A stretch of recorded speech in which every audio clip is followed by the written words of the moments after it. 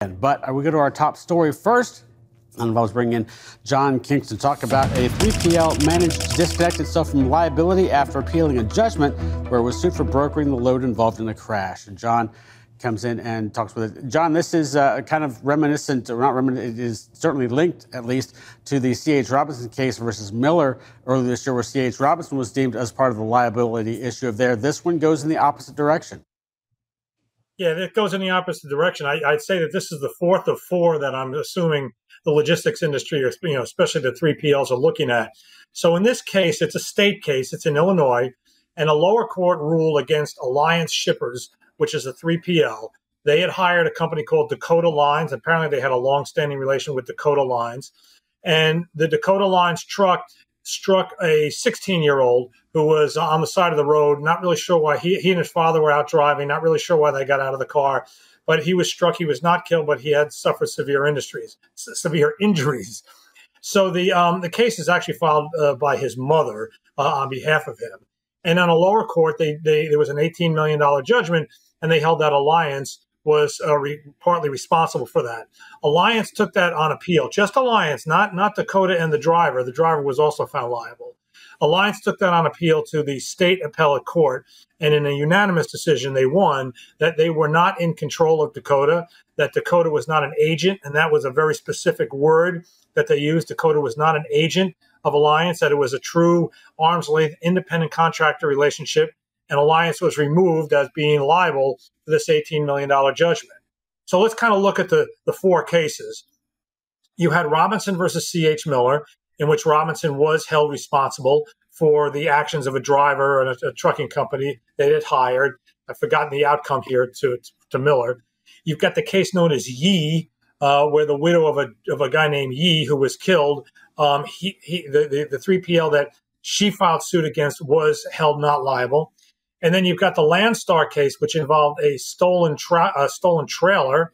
It's like almost this cloak and dagger story. The headline on it was a guy named James, that they were also held not liable. Now, three of those cases were in federal court, and the issue there was the Federal Aviation Administration Authorization Act, the famous 4A, and held that as a result of the F4A, you could not hold the companies liable. This is a state case, so it does not involve the F4A issue, but you get the whole idea here. It's a question of control. It's a question of liability, and this one came down on the side of the 3PL. So, John, it's interesting that at the state level that it comes down to this. Is there any chance now of the suing parties taking it up to a federal court level, knowing that they've got kind of a 1 in 3 shot, if you're going historically, at the federal, the F4A Act potentially coming down in their favor? Well, I wasn't able to speak to any of the attorneys, so I'm going to say something right off the top of my head, which is, not a particularly strong place to be. I don't know who would appeal this. As long as that $18 million judgment holds, then the plaintiff has no reason to carry on further. Okay. The only thing you could see is that Dakota would file a suit against Alliance, saying that, they should be brought back in so Dakota doesn't have to pay the whole thing, or their insurer doesn't have to pay the whole thing. But you've got Dakota executives who are already on record in testimony saying we were not their agent. It was an independent contractor, arm's length relationship. So what are they going to say in appeal?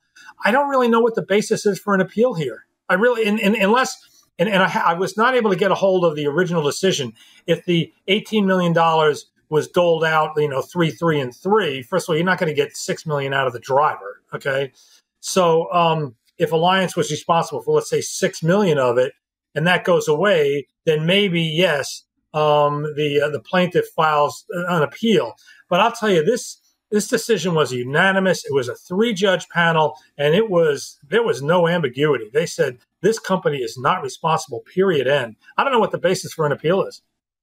So looking forward to some of those other cases, C.H. Robinson, I believe, if memory serves, was deemed liable in that particular accident where he had a truck crossing the median and striking, or not, excuse me, a car crossing the median and striking a truck there as well. But if you look at this particular case as it relates to those two, this could possibly give fodder for those brokers that were deemed liable to send this to a higher court to say, hey, look, This is what I mean. I believe you're quoting, they were quoted as saying, "We did not have control of the carrier, therefore we should not be liable in the first place."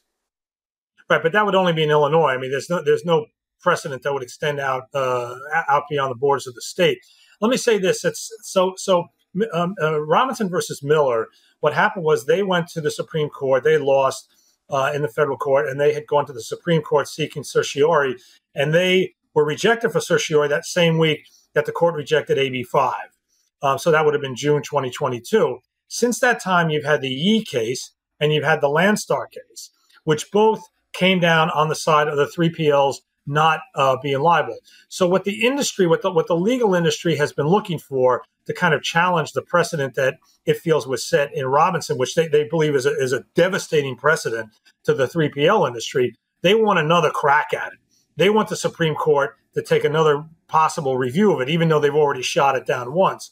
And their view is that the Yee case and the Landstar case, because they're in conflict with the Robinson versus Miller, and they're all under the question of F4A preemption, that there may be a strong case for the Supreme Court to once again take it up. Now, I don't know of any movement toward that, but that they were pretty. The legal industry was pretty happy with the legal industry that defends trucking companies and 3PLs was pretty happy with the outcome in Yee and Landstar, not just because the 3PLs were held not liable, but because they felt the conflict with Robinson versus Miller provides another route to maybe a Supreme Court review.